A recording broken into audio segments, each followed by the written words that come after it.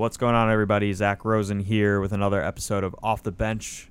We're here today with Chris Gehring, Ryan Disdier, and we'll have two special guests for you. First up is the play-by-play voice of the Capital City Go-Go, and much more than that, Megan McPeak is with us as she giggles. And then on the other side of this interview, we have an interview with Karan Butler, Jamoke Davis, and Carrington Simons about Monumental Sports Network's new documentary on Karan Butler. It's called Seeing is Believing, the Karan Butler story.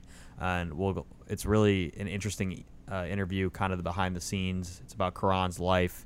They dive into some stuff. It's been in the works for a year now, and it's coming on real soon. So before we get to that, guys, honestly, the most exciting announcement, those were exciting announcements, but the most exciting is that Bradley Beal is an all-star reserve for the second straight season, which is awesome.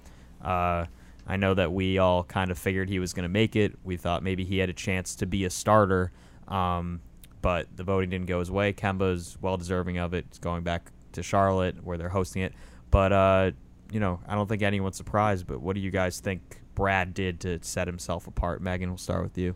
I think when you look at what he's been able to do in the absence of John, numbers, they're not going to lie. You can easily just Google his numbers and take a look at it and see what he's done. I'm talking about the intangibles that don't show up on the stat sheet. What he's doing with the locker room, what he's doing off the floor with the guys. He's stepping into the leadership role, and that's something that we haven't necessarily seen from him because he's always been, the number 2 to John Wall or the 1B to John Wall. He hasn't had the opportunity for a consistent length of time to really step into that role. So I think that's something that we're seeing. And it's also, too, a point in his growth and professional side of things that I think in previous years when John's been injured and he's had to assume that role, he hasn't necessarily looked like he felt comfortable in it.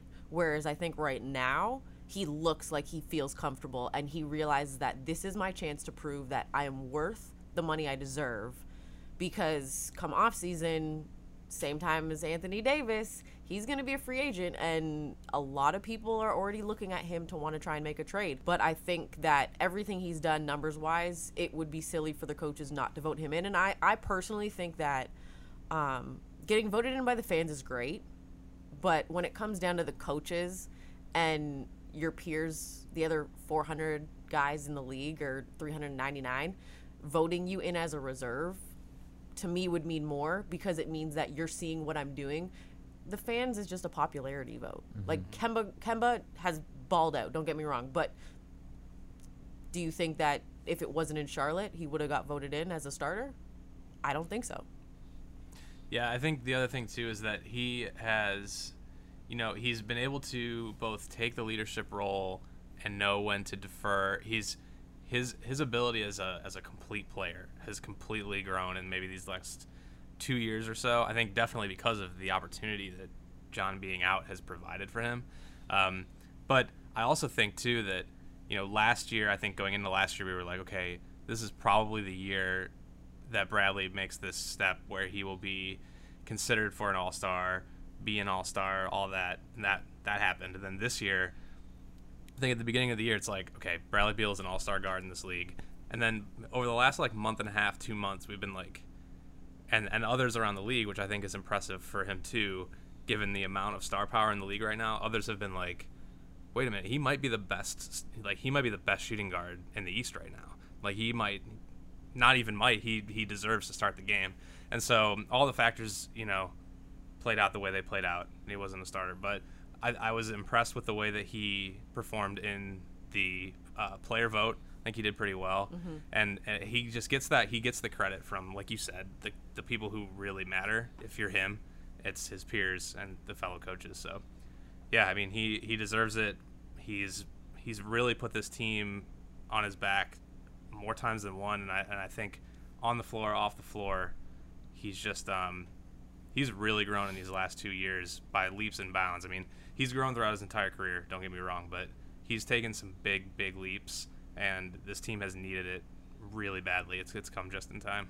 Yeah, and I think you touched on it really well, Megan, about just what he's doing, that's not showing up in the box score, just impacting on defense, getting guys open, things like that. And then also just the consistency, I think, is the thing that I've kind of been most impressed with. If you look at his game logs, 26 points, 27, 25, 28, 30. He's just every night he's making an impact and doing things that are helping the team be in a position to win.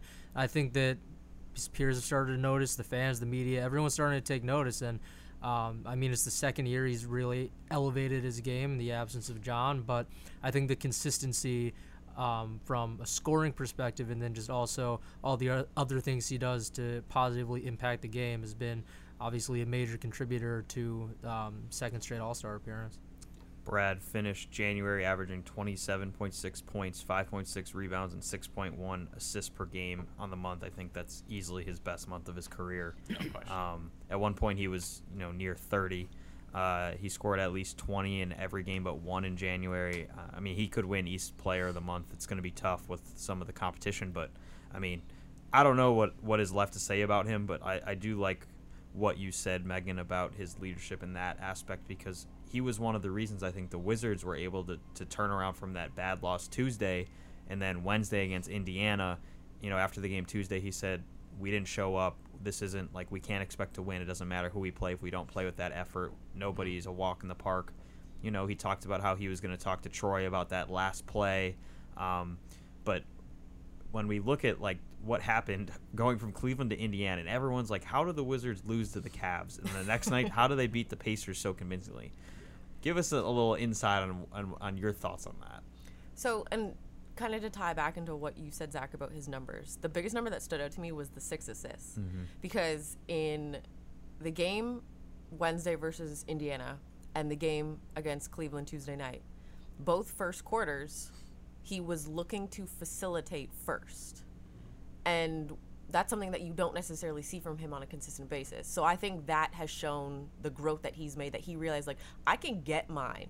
The league knows I can get mine, but I need to get the other guys involved, because if I'm not getting mine tonight and I don't have it going, which we've seen sometimes, he'd rather have the other guys in rhythm and in motion early on so that they are then not put under pressure. But to your question about bouncing back, I think it took a lot for a guy of Brad's magnitude right now to accept what Coach Brooks did in not putting the starters back into the game to close out after a couple G League guys, a guy like Sam Decker who's bounced around and hasn't had the NBA career that a lot of people thought he was going to have in college with the way that he shot it, and Thomas Bryant, who has, as we all know, think he should be in the Rising Stars Challenge, but again, Team USA's roster is packed and it's hard to say who does he go in for and who do you take out.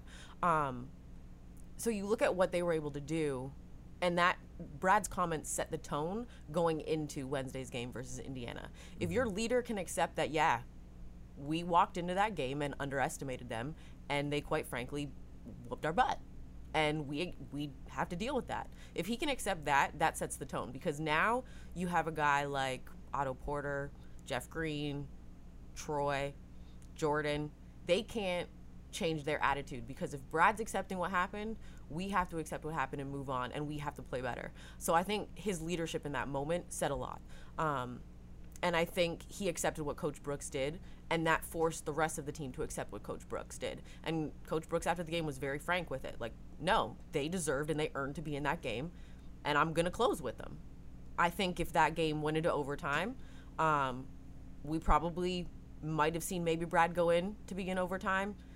It wouldn't have shocked me if Coach Brooks still rode with those guys and that same 5 unit.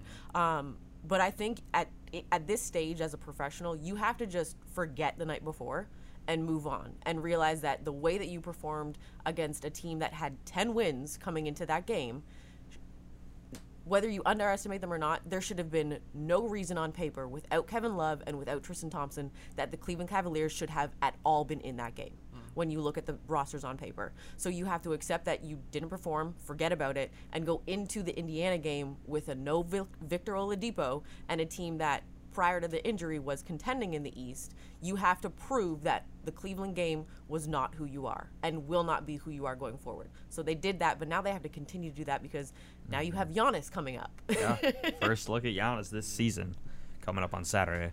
Yeah, and the other thing too is, as Brad has talked about a lot in post games, win or lose, that hole, that that 7-game hole to get to 500 or whatever it is now, that still exists, and I think they're all very aware of that. And I agree with you.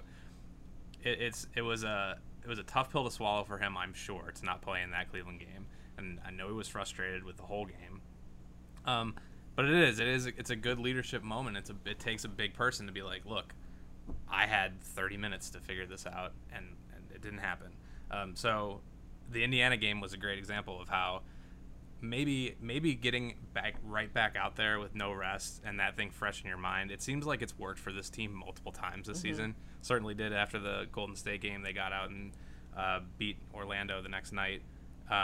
It's just, there are just a lot of things about this team that I think the inconsistency has frustrated them a little bit, but the way that they have been able to respond at times is also encouraging. And so we'll figure that out, and hopefully they'll continue to kind of work through that as they go on in the season. But yeah, Milwaukee coming up, it's certainly, the tests do not stop. And as we know in this league, as they've said after the Cleveland game, even against a bad team, you can lose any night fairly easily. It doesn't take a lot. So we'll just have to see.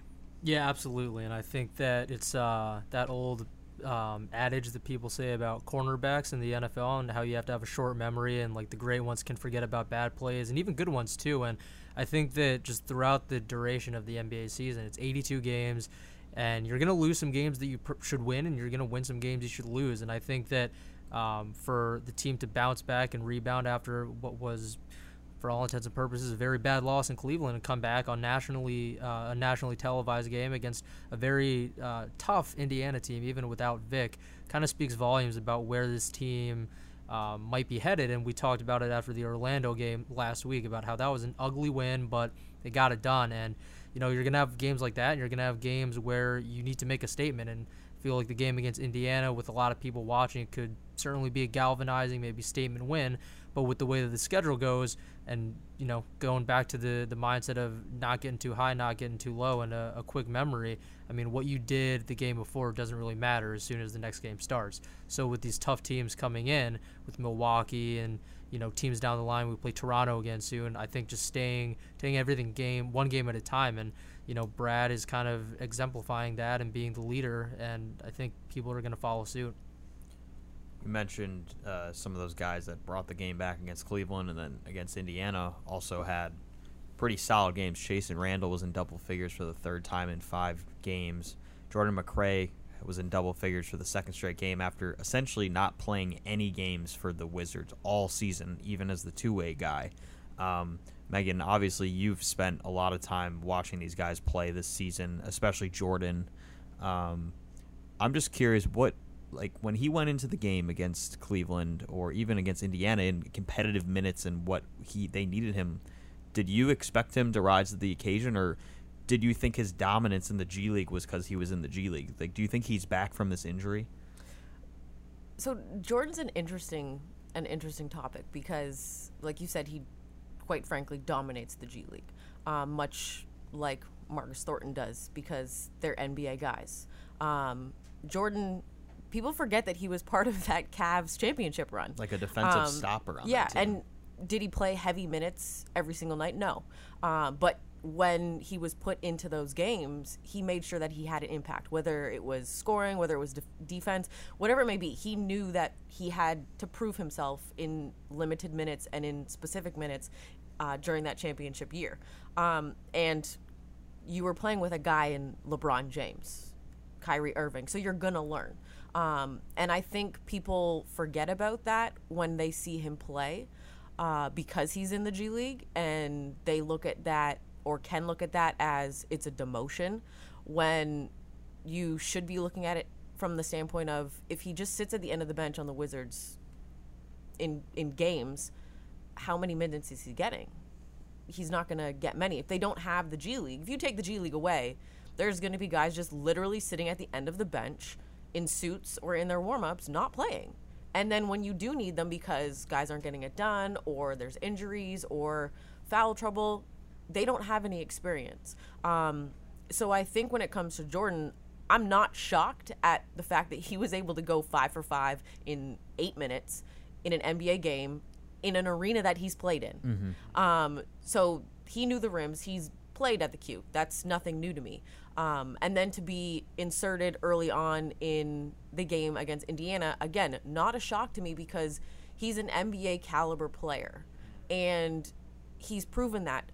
For me, when it comes to Jordan, I just think he needs to realize what his role on an NBA team is going to be, and try and figure out how to play that way and dominate when he has his time in the G League. And I think his time in those minutes against Cleveland and against Indiana is going to give him some insight into doing that. And that also falls on both the coaching staff for the Go-Go and the coaching staff for the Wizards on working with him on those things. Like, this is what we need you to do because this is your role when you're with the Wizards. And I think he's old enough and has a veteran mindset that will allow him to adapt. And that's some of the adaptation that we've seen from Devin Robinson in a short period of time as well this season. So Jordan doing what he did against Cleveland and then playing against Indiana, it didn't shock me. It was just everybody's been waiting for when Jordan McRae is going to get his time, and he finally did. And he proved why he should have been on the floor.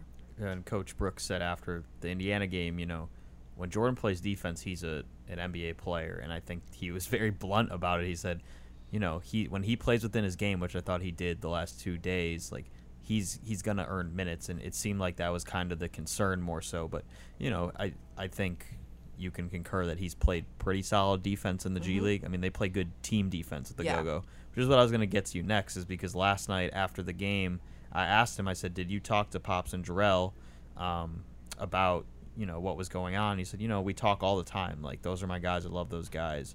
I watched the Go-Go game earlier in the day on Wednesday. But I know that you helped with my article that came out this past week about the Go-Go and how they've connected with the Wizards and developed all these guys and dealt with all this craziness. But from your perspective, just, quick synopsis. I know you could go a while about the success of this program down there, but in your own words, like, what has been so successful with the culture down there?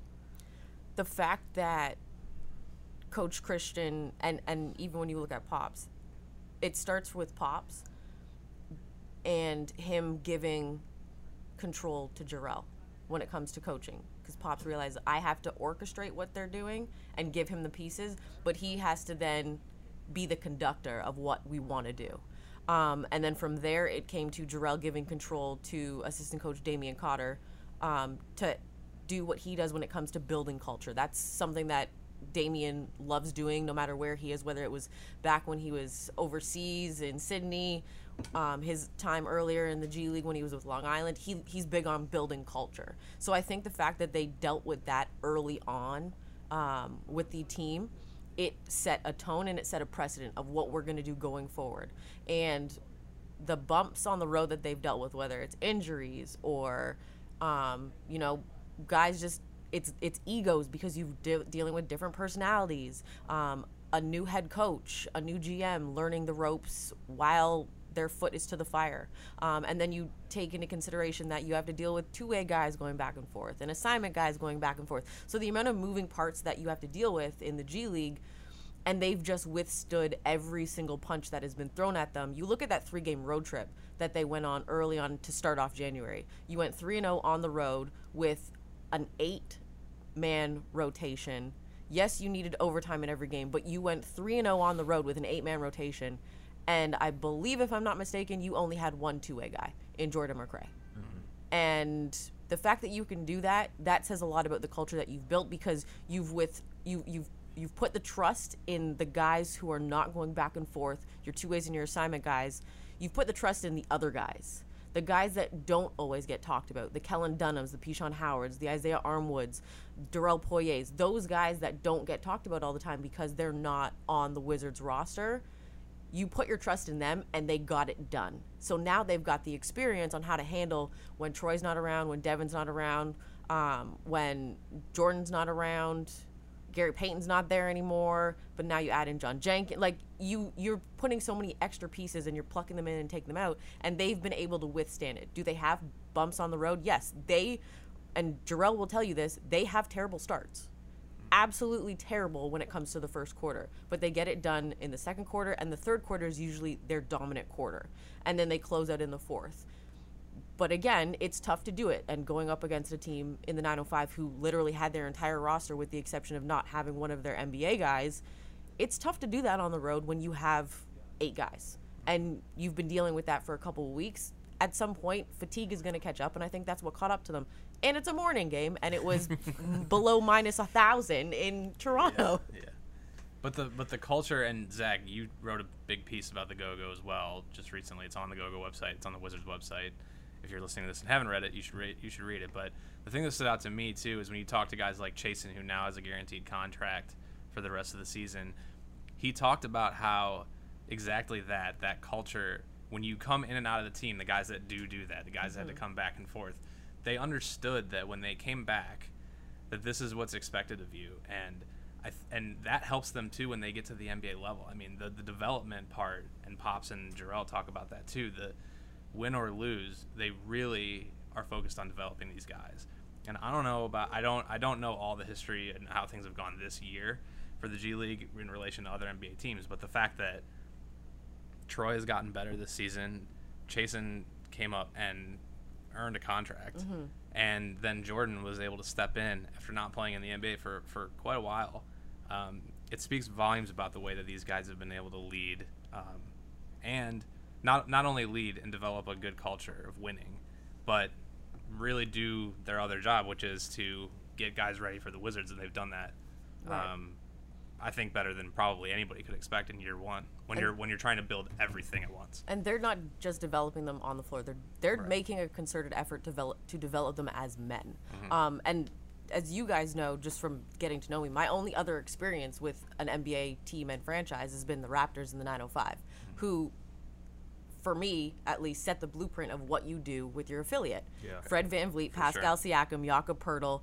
Yep. Are perfect and prime examples. And Fred is probably, at this point, along with Quinn Cook, the poster child of utilizing your G League affiliate. He went from going undrafted to beating out one other guy in preseason with the Raptors for the final spot on that roster, to going back and forth between that team and the 905, winning a G League championship in the same year, to then getting a contract and going in and out of the starting lineup because Kyle Lowry's injury. Yeah. That is what you use your G League affiliate for, and now the Wizards have the opportunity to do the exact same thing, and they're utilizing it, as opposed to just what some teams unfortunately do, stuff guys in the G League and just leave them there. That's why the Raptors did it, because of Bruno Caboclo, because they were sending him to different teams and he wasn't playing. You get your own team, you now have control of what your two-way players and your assignment guys are doing. Yeah, it's a huge advantage, and they're the greatest example of how it's paid off. And people talk about all the time how they invest in talent and they look at it as a long game, and it's paid off for them.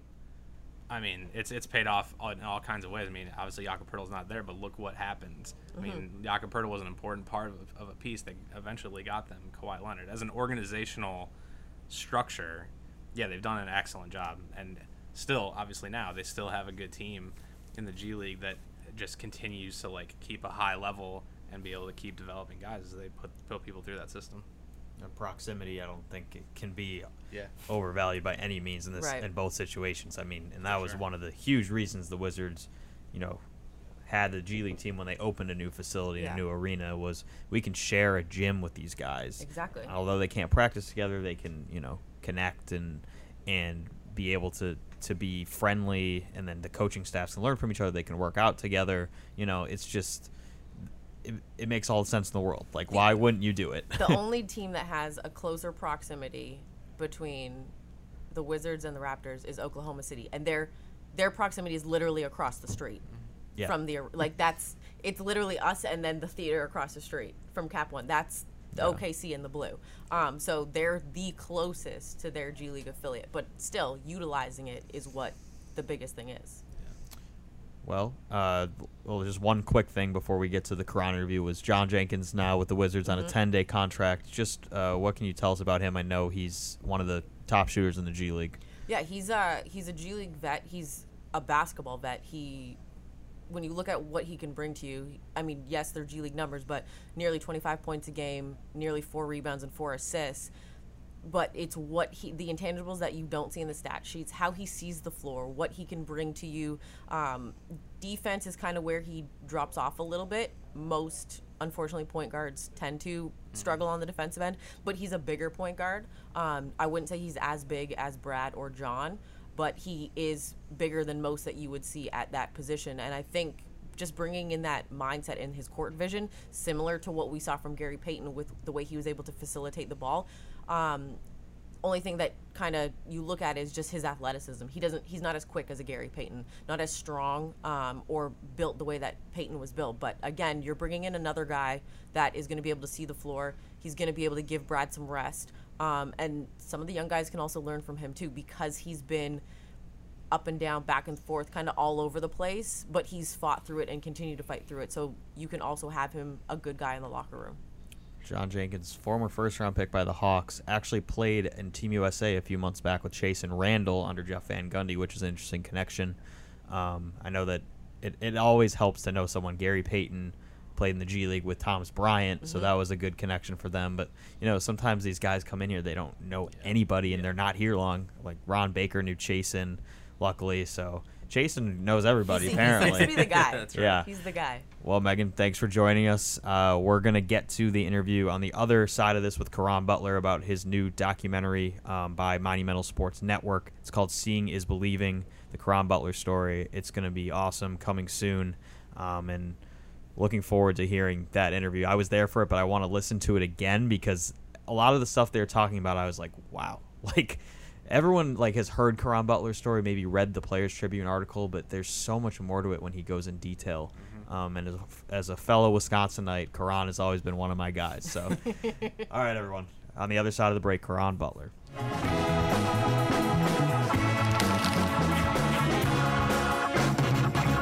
What's up, everybody? Jamoke Davis here with none other than Caron Butler, former Washington Wizard, as we're talking about Seeing is Believing, the Caron Butler story that is now on Monumental Sports Network, and also Carrington Simons, who is the brains behind us doing this documentary. It was a really big deal for us to get this out in the space and also to show of the full story of one of the best alum that I've been able to know, because when I started here, 2006, you were a year or two playing for the Washington Wizards, so it's like the beginning. We're growing up together, so I appreciate kind of coming full circle now to have you here post-career as we get to tell your story. I grew up on Caron. I've been here since 2006. You here before me, but Yeah, you was here though, man. I was You was here for the years. You've been here. Them years been good. As it became the district of Caron, Yes. as we saw in the piece, and also just living with you, what has it been like for you to see your story as we are telling it? You know what? It's been amazing. Just, reflecting on a lot of memories and like the raw cuts of everything, right? So you kind of forget things because you're doing them, and then you don't get a chance to really look at your highlights. But as I got the chance to look at some of the highlights and reflect, man, we had some special moments here. And you talk about the District of Caron and that whole process and how it came about and how I hit my stride with getting my name from Coach Eddie Jordan and getting my opportunity from Ernie Grunfeld and getting welcomed, and received with open arms by this fan base, that's second to none. And I always hold that close to my heart. So it was crazy. My wife probably cried 2 times. What? No, I'm not playing, bro. No, it was so real. look, so look. I hit him. I said, yeah. My wife. I said, So- she's emotional right now, bro. Yo, and I didn't know how to take that at first. I was like, Yeah. all right, so wait, is that a good thing or a bad thing? I said, it's a good thing. And he kept saying, what do I, was it good? I said, bro, I sent him a check. I like, yo, you 100. It's perfect, man. Everything hit, and the storyline of everything it was right on point. What, when you look back, we're watching you talk about your life and how rough it was in Wisconsin, and now before we even started this, you're talking with the mayor, Racine. Yeah. Thank you very much for getting us an interview with Mark Wahlberg. You're rubbing elbows with Mark Wahlberg. He's got a movie out about you. how many people, when you go back home, come back to you and talk about how important it is to see you for the city, but just, I mean, every day you probably come back and it's like a reunion and just, you know, sharing your love with everyone else. Man, it's a feeling like no other. Me and Chris was just talking about this. We was just at the Cigar Lounge, and we was just talking about why are certain people anointed or put in this situation, and I think it's because of generation of prayer, and I don't take that for granted. You know, my family come from the South, picking cotton in cotton fields in Mississippi, migrated up north a long time ago, and I just always think about why me? Why me am I placed on this platform? And I know I have to maximize it. I know I have to be authentic in this space, and I don't take that for granted. So it's important for me to give the raw, uncut story and also connect and be relatable to all my people. You know what I mean? And that's why it's called Seeing is Believing, because you don't know unless you see it. You get what I'm saying? Like, who can you identify with? When I was growing up as an African-American male in Wisconsin, I didn't see nobody that looked like me, talk like me, vibe like me. You know what I'm saying? Wearing suits and going to work. So I was just like, I am what I'm exposed to or what I see visually. And now I see something visually that I can obtain. Like, I can be that. Like, I can play basketball. I can do more than that. I can be more than an athlete, even before the LeBron thing. You know, like, I was thinking like that. So now you got people feeling like I can be anything. You know what I'm saying? From your story, because at some component of this story relates to everyone from all walks of life. Whether you fighting adversity, whether you're going through the struggle, whether you're feeling down, you're feeling up, you know, you need somebody to balance you out, anything. If you watch the 3 parts of it, at some point, you're going to resonate with it. When we actually went to go shoot in Racine, and man, we were at the rec center, and CB was like, "Yo, what's the schedule like?" And I was like, "All right, we gonna go here, go there," because literally as soon as we got out the car, I mean, the city started coming out, right? Like, you start slowly but surely seeing people kind of come out of the blue. I'm talking about the woodworks. Yeah.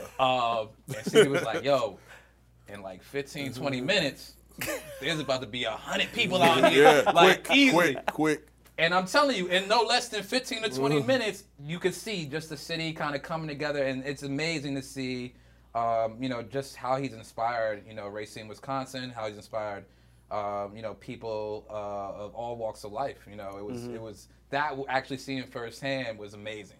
And so we had to keep moving because we knew every spot we went to, we had to keep moving, and that was amazing to actually really see, and you know, the love that he has in any city that he goes in. It's just amazing. I mean, it's the same thing you see when he's in D.C. But that was one of the crazy things when I had never seen that before. But it happened so fast. CB was like, "Yo, hey, we gotta get going." Yeah. Like you feel it, and it's because, you know, people connected to you, man. And what Kay's saying is, you know, real. And the reason why I was okay with entrusting, you know, your content, your life, your story, your information, you know, in the hands of, you know, Monumental Sports, and, you know, most importantly, you know, Kay being behind the project, is because, you know, we have a connection. You know what I mean? And I spent a ton of time around him. I know his heart. You know what I mean? And he's always been someone that's been connected with me. You know, whether I was in Dallas, where I was in L.A., or wherever, we just always stay in touch and connected. So, you know, when he was just like, "Bro, I got something in mind I want to do, and I think it'll be dope," and I was just like, "Man, bro," he wasn't lying. Like, he connected on all cylinders, and it exceeded all my expectations. And I was just, you know, you watch yourself, and it's like, I know what happened, but I'm still watching myself, because seeing someone lock everything up in vertical order, it was just amazing to see.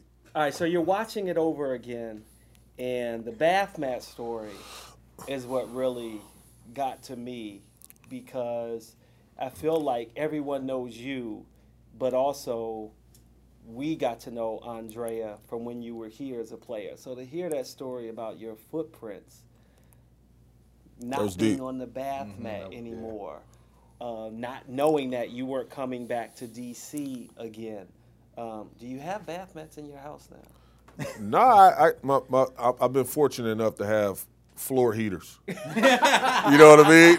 And I don't have to worry about getting traded no more. So like I'm stationary. I'm home now. But that story was real. The connection was just amazing to think that signified you leaving and a transition that was that important to her. People don't understand. I knew I was getting traded, right? You know, because where there's smoke, there's fire. And when you have a situation where you're going to have a fire sale of, you know, the guys on the team, I'll never forget, I was in Charlotte, played my heart out, and it was a snowstorm, and we had to actually stay back, and All-Star Weekend was approaching. And the team, you know, our flights was canceled and everything. And I took a car service. And no one knows the story. I left the team early. Flip didn't know anything. I was like, yo, you know what? I know I'm about to get traded. So I took a car service all the way back here to D.C. from Charlotte. And I was in the snowstorm. It took me probably about 15 hours to get here. All the snow and everything, just going through that. And then when I got here, I was able to spend two days with my family prior to the trade happening. And, you know, I was in the bathroom, and I recall, like, getting myself together once my agent called me and said, hey, it's going to be Dallas. We know it's coming.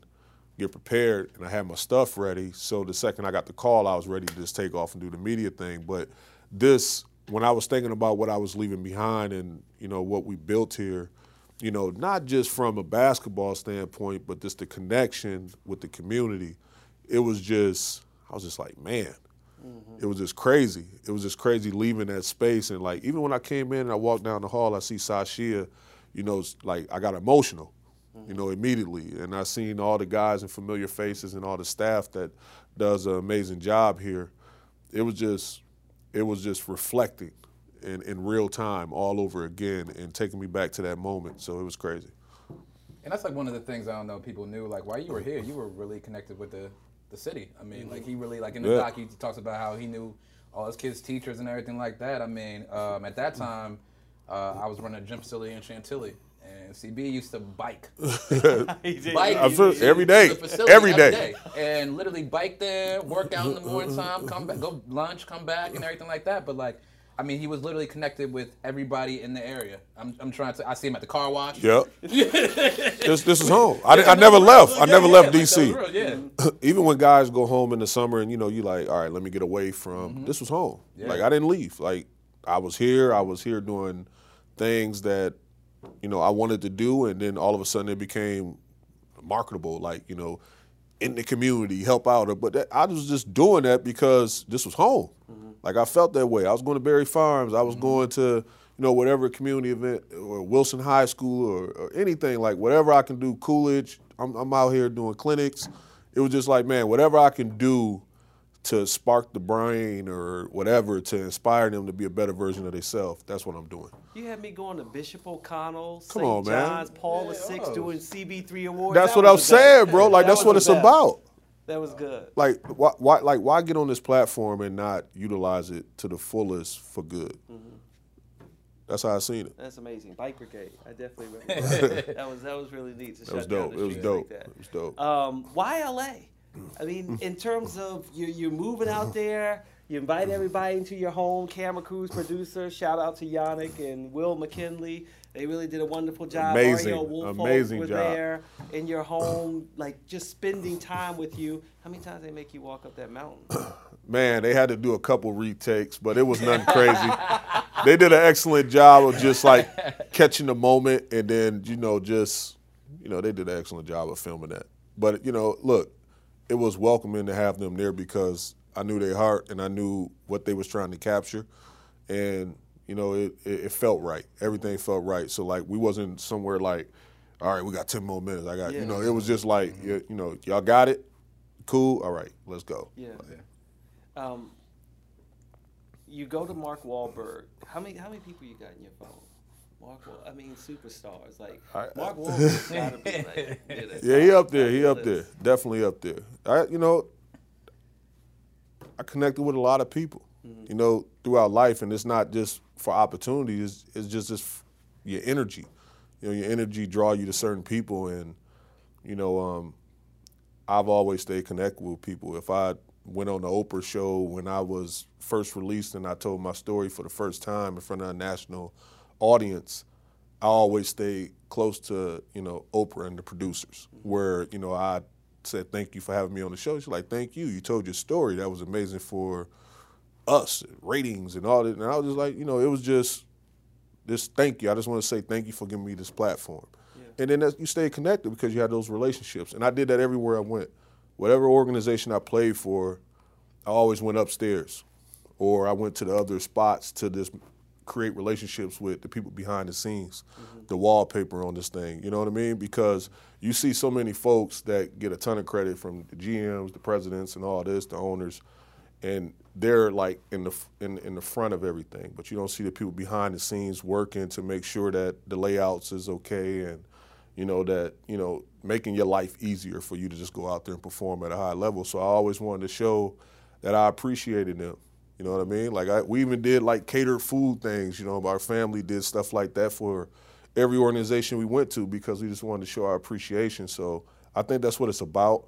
And that's why I'm connected with folks. And it's not even about opportunities. Like if I text someone, they don't text back immediately because they know I don't want nothing. Yeah. I'm just saying hi. And that's, you know, how you doing? You okay? How your family? You know, and that's it.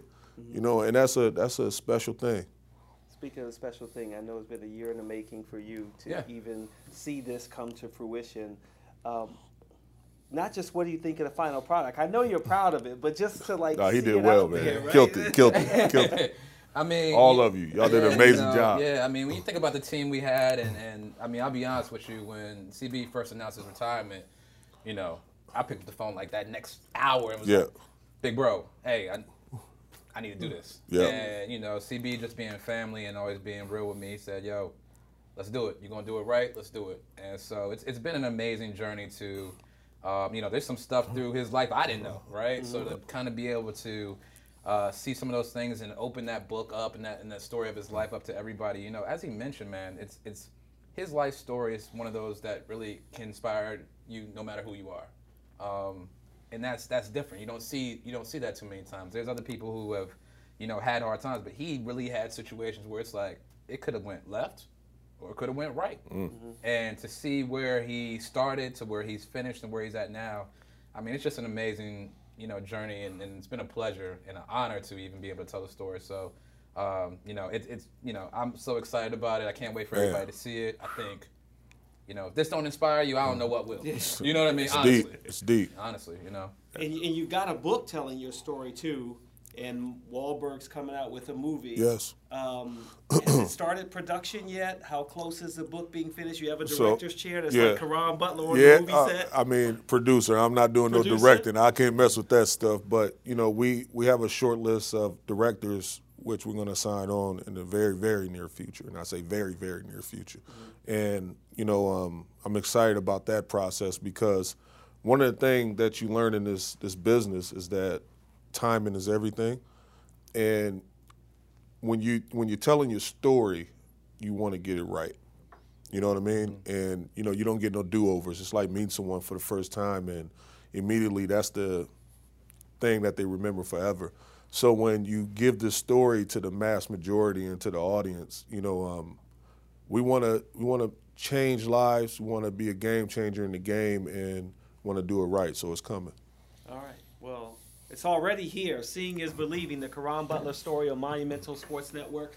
Carrington Simons really put this together, and we're really happy that it's now out there for people to see. Caron Butler's story, former Washington Wizards, NBA champion as well with the Dallas Mavericks, now doing a little bit of everything in a lot of spaces, and we'll make sure to support you with the book Seeing is Believing as well. Really appreciate you spending some time with us. No problem, brother. Thank you. Appreciate it. Well done, family. You already know. All right. Catch you. Ciao for now, everybody.